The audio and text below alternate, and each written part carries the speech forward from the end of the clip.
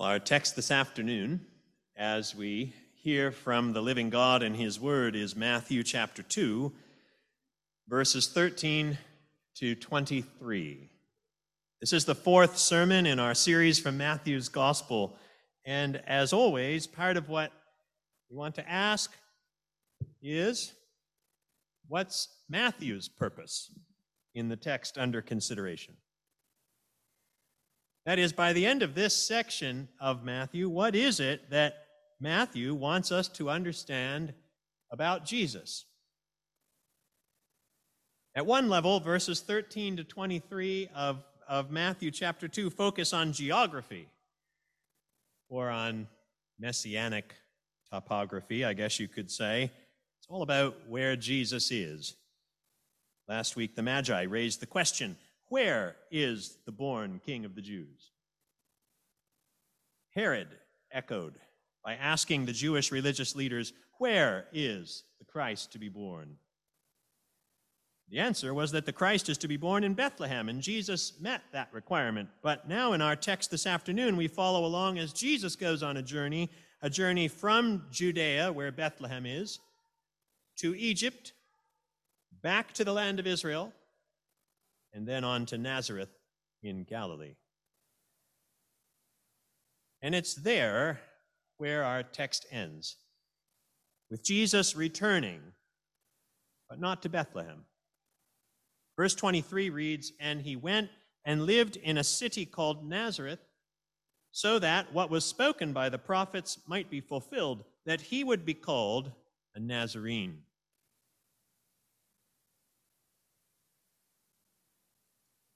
I think it's significant that that's the end goal of this text. Because if you've ever read the Gospels before, you know that this poses a problem.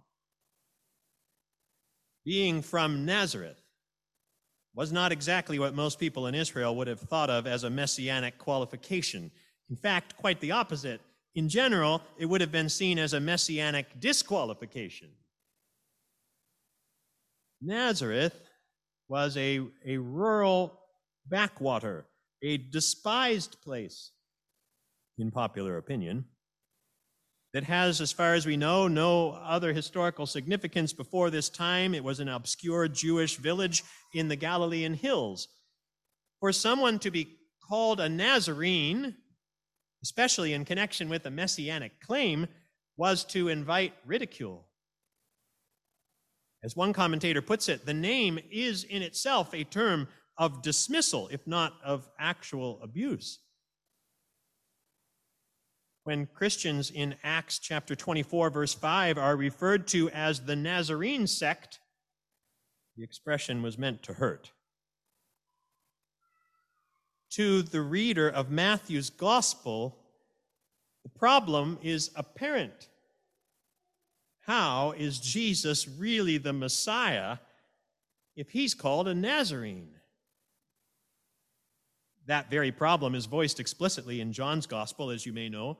In John chapter 1, verse 46, Nathanael's response to the suggestion that a Messiah could come from Nazareth reflected the popular opinion of the day. "Can anything good come out of Nazareth?" he asked incredulously. Later in John 7, verses 41 and 42, the crowds inquire skeptically, asking, "Is the Christ, the Messiah, to come from Galilee?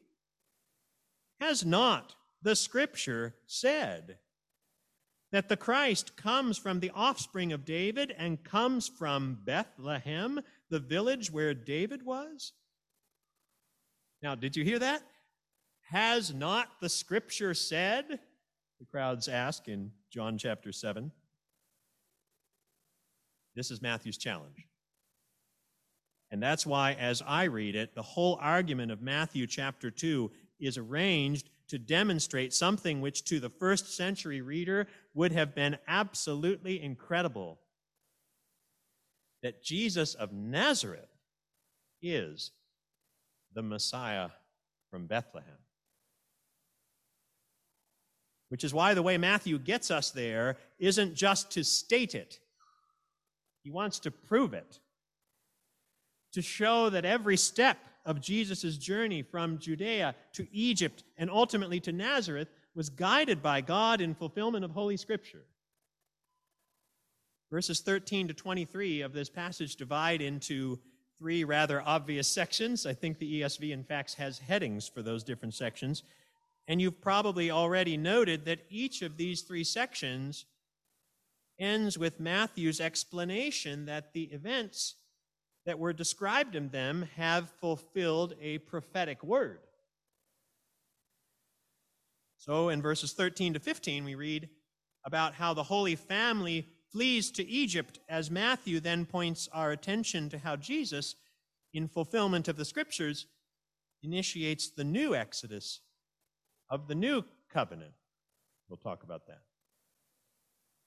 And in verses 16 to 18, we read about Herod's slaughter in Bethlehem, as Matthew points our attention to how Jesus, in fulfillment of the Scriptures, brings the long-awaited comfort promised to God's people.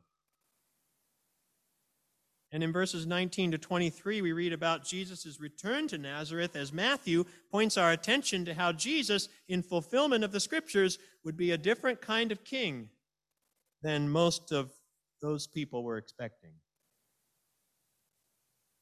So it is covenant and comfort and kingship.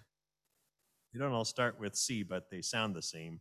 Covenant and comfort and kingship that are the themes, I think, to which Matthew points our attention in this text as he demonstrates that Jesus of Nazareth is the Messiah from Bethlehem. So we begin by considering first the flight to Egypt in verses 13 to 15. And if you have the scripture there, look at it as we read these verses again. Now, when they had departed, verse 13 begins, behold, an angel of the Lord appeared to Joseph in a dream and said, rise, take the child and his mother and flee to Egypt, and remain there until I tell you. For Herod is about to search for the child to destroy him. And he rose and took the child and his mother by night and departed to Egypt and remained there until the death of Herod. This was to fulfill what the Lord had spoken by the prophet, out of Egypt I called my son. Now the they that Matthew refers to in verse 13, right at the beginning, of course, are the Magi. You remember this from last week. Verse 12 says, and being warned in a dream not to return to Herod, they, the wise men, the Magi, departed to their own country by another way. And no sooner had they left than the angel of the Lord is back, guiding Joseph now in a second dream. And the point is that God takes sovereign action to preserve his Messiah, his son. Herod is about to search for the child to destroy him, the angel says, using the very same word we'll find much later in the Passion narrative, where in Matthew 27, verse 20, we read that the chief priests and the elders persuaded the crowd to ask for Barabbas and to destroy Jesus. Then it will be Jesus' time to die, but it's not now. The family must flee to protect him.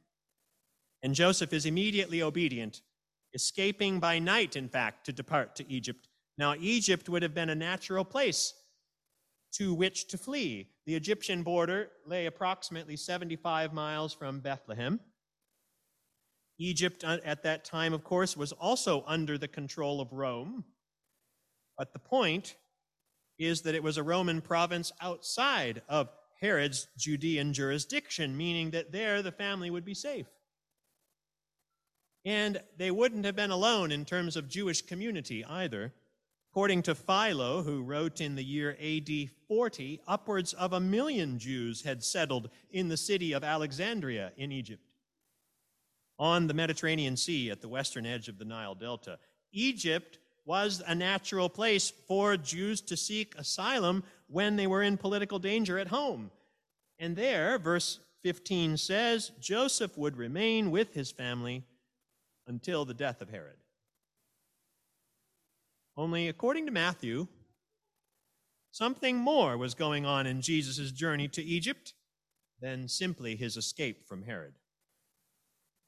In verse 15, Matthew quotes from the Hebrew text of Hosea 11, verse 1, when he says, this, that is, Jesus' stay in Egypt and ultimately his return from Egypt following Herod's death, this was to fulfill what the Lord had spoken by the prophet, out of Egypt I called my son. But what Matthew means by that isn't immediately apparent, mainly because Hosea chapter 11, verse 1 isn't a prophetic prediction at all. It's a statement about the past. In Hosea 11, verse 1, the Lord is indeed speaking by the prophet, only what the verse says in full is, when Israel was a child, I loved him, and out of Egypt I called my son. Clearly, the reference in Hosea is to how God faithfully brought Israel, whom he calls his son, out of Egypt in the Exodus early on in their history. Which means we have to understand Matthew to see here some kind of correspondence between Israel as God's son being brought out of Egypt and Jesus as God's son being brought out of Egypt. And then more than that, we have to understand that Matthew sees Jesus in some way fulfilling, or maybe we could say in some way filling out, what Israel, delivered by God in the Exodus, was meant to do or to be. This kind of thinking, in which Jesus' earthly life and ministry is understood to correspond somehow to certain aspects of the national history of Israel, it's thinking that isn't all that uncommon in the New Testament. But the key in most places is that such recapitulation often has a twist, and that is that Jesus succeeds where Israel failed. So we'll see this, for example, not long from now in Matthew 4, when Jesus' temptation after 40 days of fasting is understood as a recapitulation of the 40 years trial of Israel. Or, to take an example from John's Gospel, if Israel is the vine that doesn't bring forth the expected fruit, as Isaiah 5 says, Jesus, by contrast, is the true vine. And it seems to me that this kind of analogical recapitulation, to use the fancy terms here, that's precisely the point. That Hosea chapter 11, verse 1, with its historical statement concerning the Exodus, introduces a whole section of Hosea's prophecy in which God reflects on his experience of trying to bring up his wayward child, Israel. So that straight away in Hosea chapter 11, verse 2, the Lord says, the more they were called, the more they went away. They kept sacrificing to the Baals and burning offerings to idols. In other words, even though Israel, God's son, was brought out of Egypt by God to inaugurate his original covenant with them at Sinai, the people failed to keep that covenant. And though Hosea 11 verses 3 and 4 say that God healed them and led them and bent down to them and fed them, they refused to return to him. My people are bent on turning away from me, verse 7 of Hosea 11 explains. And the result will be exile. Assyria shall be their king, verse 5 says. And yet, according to Hosea 11, that's not the end. Though judgment will come, Hosea 11 verses 10 and 11 looks forward to a time when in compassion God himself will roar like a lion and his children will return to him. In other words, Hosea himself looks forward to a saving visitation by the Lord. The first exodus out of Egypt may have failed in the sense that the people broke the Sinai covenant. But that failure wouldn't be the end of the story. There would be an even greater work of deliverance in the future, a new exodus of God's people, the prophets say. One author therefore summarizes all of it this way: just as God brought the nation of Israel out of Egypt to inaugurate his original covenant with them, so again God is bringing the Messiah, who fulfills the hopes of Israel, out of Egypt, as he is about to inaugurate his new covenant. Out of Egypt I called my son. Only unlike Israel, this Son of God would not fail. We move ahead then to the horror of verses 16 to 18 of Matthew 2, where the focus turns to the slaughter in Bethlehem. Let's begin reading in verse 16. Then Herod, when he saw that he had been tricked by the wise men, became furious, and he sent and killed all the male children in Bethlehem and in all that region who were 2 years old or under, according to the time that he had ascertained from the wise men. Then was fulfilled what was spoken by the prophet Jeremiah. A voice was heard in Ramah, weeping and loud lamentation, Rachel weeping for her children. She refused to be comforted, because they are no more. Bethlehem is only 5 miles from Jerusalem. Herod would have expected to hear from the Magi within a day, or maybe 2 at the most. So when he realized somehow that they had gotten wind of his true intentions and fled, Herod decided to take the situation immediately into his own hands by putting to death any political challengers to his throne. His earlier query of the Magi about the time of the appearance of the star gave him a fairly good estimate of the birth of the child, but just to be safe, Herod ordered all the boys in the vicinity of Bethlehem who were born within a 2-year time period to be killed. Now, estimates of the total population of Bethlehem in the first century are generally under 1,000. Meaning that the number of male children up to 2 years old at any one time was probably somewhere between 10 and 30.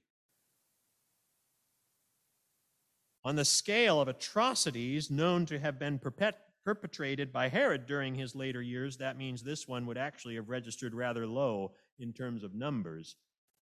But of course, it's not the numbers that matter here. This was a heinous and horrifying act by a maniac king. And it would have been a devastating loss for the people of Bethlehem. Matthew's focus is once again on the fulfillment of Scripture in the events surrounding Jesus' early months, including this dark moment. Here Matthew quotes from Jeremiah 31, verse 15. Only it's not easy, I warn you, to see all of Matthew's connections here. To begin with, Matthew has linked Bethlehem's grief with the heartache that was experienced earlier in Israel's history at the time of the exile to Babylon. And I say that because Jeremiah 31, verse 15, refers to the deportation of Judah and Benjamin to Babylon in the years 587 to 586 BC. The place Ramah, mentioned there, is the place where, according to Jeremiah 40, the commander of the Babylonian king's imperial guard gathered the captives of Judah before taking them into exile in Babylon. It was at Ramah. Ramah was a place north of Jerusalem on the way to Bethel, but significantly, it was also in the vicinity of Ramah that Rachel, wife of the patriarch Jacob, had been buried long before. Now, as you probably know, Jacob is also the patriarch who was called Israel.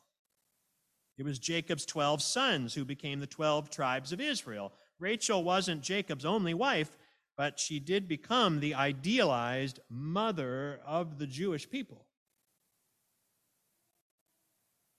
Only to take it one step further, the reason all of this is likely picked up here in connection with Bethlehem is because, according to Genesis 35, verse 19, Rachel died giving birth to Benjamin and was buried while she was traveling with Jacob to Bethlehem.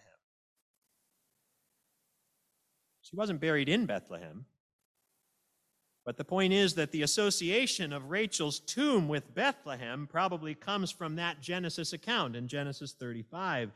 So that through all of that complexity, Matthew here is quoting from a Jeremiah text that portrays the matriarch Rachel as one crying out from her grave because her children, her descendants of Israel, are no more. What Matthew's doing is connecting the grief now in Bethlehem with the imagined weeping of Rachel, the mother of Israel, if you will, in Jeremiah's day, over the Israelites going into exile. I told you there's a lot to try and pick apart there, but the question is why? And here again, I think the point is that just as in the Hosea passage we considered a minute ago, Matthew knows that Jeremiah 31 doesn't end in dreadful mourning for exiled Israel. Jeremiah 31 ends in hope. In Jeremiah 31, verse 15, that Matthew quotes, Rachel may refuse to be comforted in the moment. But the whole point of Jeremiah 31 is that God will bring comfort to his people in the future. Immediately after the verse Matthew quotes here, Jeremiah 31, verse 16 says, "Thus says the Lord, keep your voice from weeping and your eyes from tears." Why? Because God will restore Rachel's children to their own land, and because ultimately the days are coming, declares the Lord in verses 31 and following of Jeremiah 31, the days are coming when I will make a new covenant with the house of Israel and the house of Judah. As best I can understand it, in the wake of Herod's attempt here to eliminate the newborn king of the Jews by slaughtering the innocent children of Bethlehem, Matthew, without denying the very real grief that such a thing would have occasioned, Matthew would have his readers remember that there was an earlier attempt by a foreign power to wipe out God's chosen people, and that just as there was hope and comfort then, so also there is now. Because now the comfort Matthew offers is in fact the arrival of the very thing promised to those who had been sent into exile in Jeremiah 31. Though in Bethlehem, once again, the nation of Israel experiences great suffering and anguish, the earlier promises of Jeremiah will be actualized. With God's sovereign protection of the Messiah here in Matthew 2, the comfort promised by Jeremiah has come. Matthew's point seems to me to be that the tears of the exile begun in Jeremiah's day are now being fulfilled. That is, they're filled up, and they come to their end in the tears of the mothers of Bethlehem. The loss is devastating, but the heir to David's throne has come. The exile is over. The true Son of God has arrived, and he will introduce the new covenant promised by Jeremiah. Which brings us then, thirdly and finally, to the return to Nazareth in verses 19 to 23 of Matthew 2. Again, we read it. But when Herod died, behold, an angel of the Lord appeared in a dream to Joseph in Egypt, saying, Rise, take the child and his mother, and go to the land of Israel, for those who sought the child's life are dead. And he rose and took the child and his mother and went to the land of Israel. But when he heard that Archelaus was reigning over Judea in place of his father Herod, he was afraid to go there. And being warned in a dream, he withdrew to the district of Galilee. And he went and lived in a city called Nazareth, so that what was spoken by the prophets might be fulfilled, that he would be called a Nazarene. For the third time in 2 chapters, the angel of the Lord comes to direct Joseph in a dream. Herod was dead. It was time to leave Egypt and return to the land of Israel. And Matthew doesn't say it explicitly, but I think the assumption is that Joseph had every intention of returning to Bethlehem. But that all changed when Joseph heard that Archelaus was reigning over Judea in place of his father Herod, because that probably wasn't what Joseph had expected. Basically, Herod the Great, who we talked about last week, made a late change to his will that divided his kingdom into 3 parts among 3 of his remaining sons. One of those 3 sons, Archelaus, was 19 years old when he began to reign over the areas of Judea, Samaria, and Idumea. And he was known to be ruthless and cruel like his father. According to Josephus, in response to an uprising in the temple at Passover after his father's death, Archelaus sent in troops and cavalry who killed about 3,000 pilgrims. He would eventually be deposed and banished by Caesar Augustus in the year AD 6, mainly out of Caesar's concern that his cruelty, Archelaus' cruelty, would lead to a revolution from the people. That would be in the future. We're in 4 BC here, probably. And Joseph knows he can't take Jesus back to Judea. And so God directs him again in a dream. Verse 22 says, "And Joseph withdrew to the district of Galilee," because Galilee wasn't under Archelaus' rule. You see, it was under Herod Antipas, another one of the sons of Herod the Great, who was only 17 years old when he became tetrarch of Galilee and Perea. Herod Antipas was no saint either, but he wasn't as bad as his older brother. And so it is to Galilee that Jesus goes with his parents, and not just to Galilee, but to Nazareth of Galilee. Obscure, insignificant, despised Nazareth. Some 70 miles north of Bethlehem. That's where Jesus' family would finally settle after all the journeying of this chapter. That's where Jesus, the Messiah, would grow up. Matthew doesn't say why precisely they went to Nazareth. According to Luke, Nazareth was Joseph and Mary's hometown, which would explain why they chose to go there at this point, but that fact isn't mentioned by Matthew.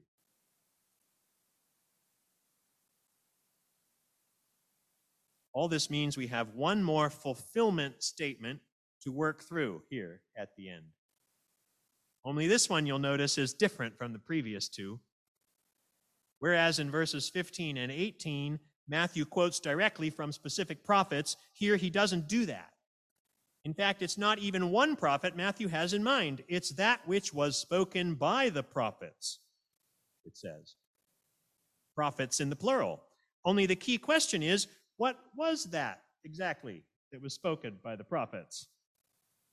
Because Nazareth isn't a place that even appears in the Old Testament. There's no text anywhere that says the Messiah will be called a Nazarene. So what are we to make of this? Well, there's more than 2, but I'll give you 2 possible interpretations, both of which seem to me to have some merit to them. First, this is probably the most popular understanding.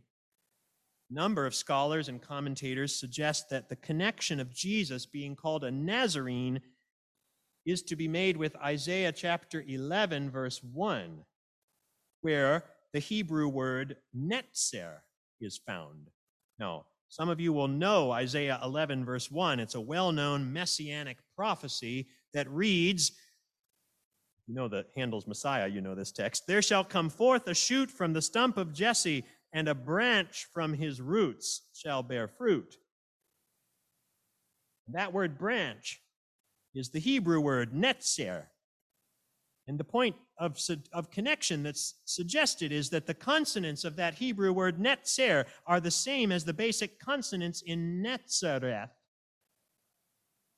which isn't coincidental because some suggest that the town was in fact consciously given such a name in connection with that messianic prophecy when that town was, as the theory goes, originally settled by people from the line of David who had returned from the exile and intended for that town to have a connection to the hope of Isaiah 11, verse 1.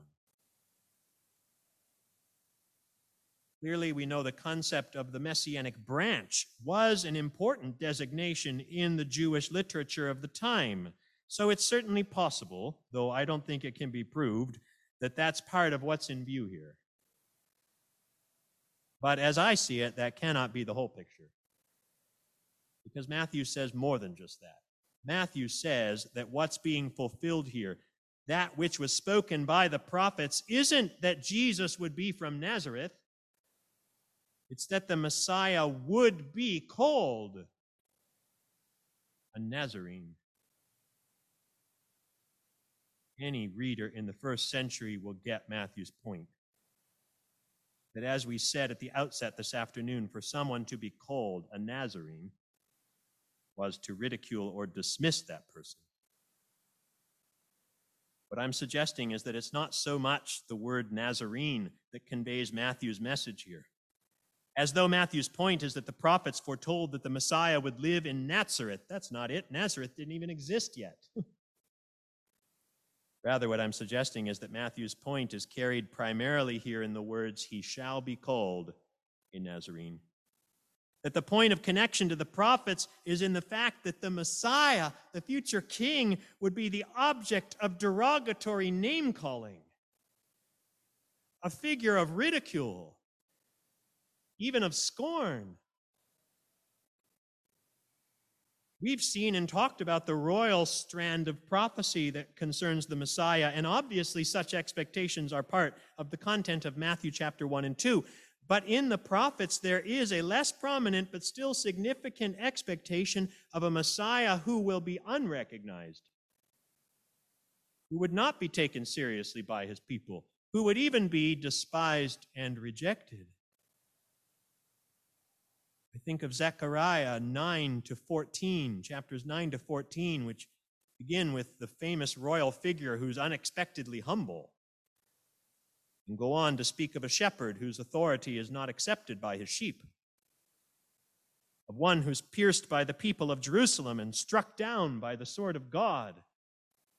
I think of Psalm 22, the psalm Jesus quotes from the cross, and Psalm 69, both of which focus on the one who will be a righteous sufferer.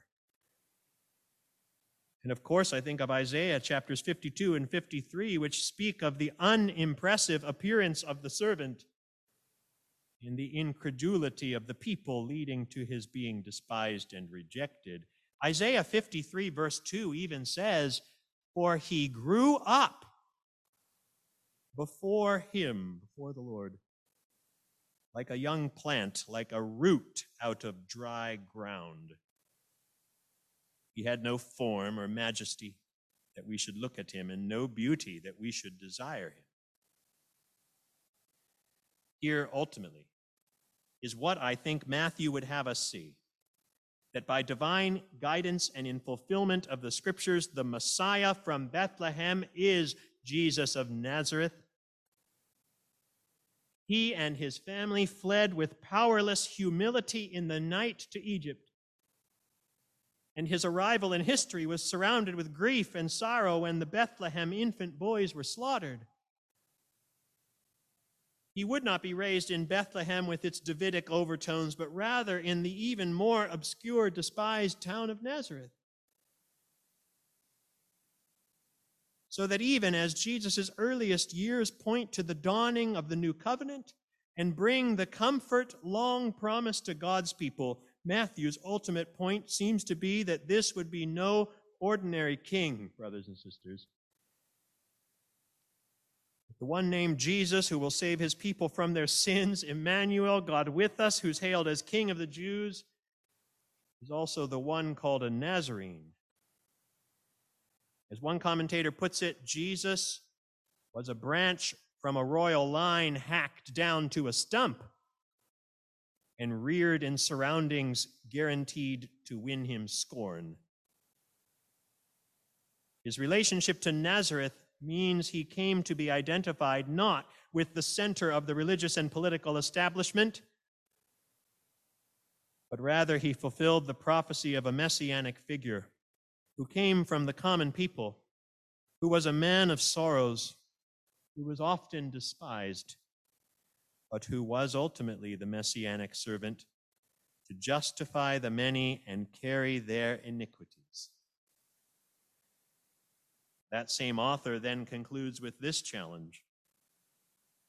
Although Jesus' messianic sacrifice is unique, we are nonetheless provided in the accounts of his incarnation, meaning the whole narrative of the start of Matthew. We are nonetheless provided an example of humility and servanthood that will challenge our own self-serving desires for comfort, fame, fortune, and glory. Challenge indeed. May we, who call ourselves Christians, be mindful that we bear the name of Jesus of Nazareth. In the name of the Father, and the Son, and the Holy Spirit. Amen.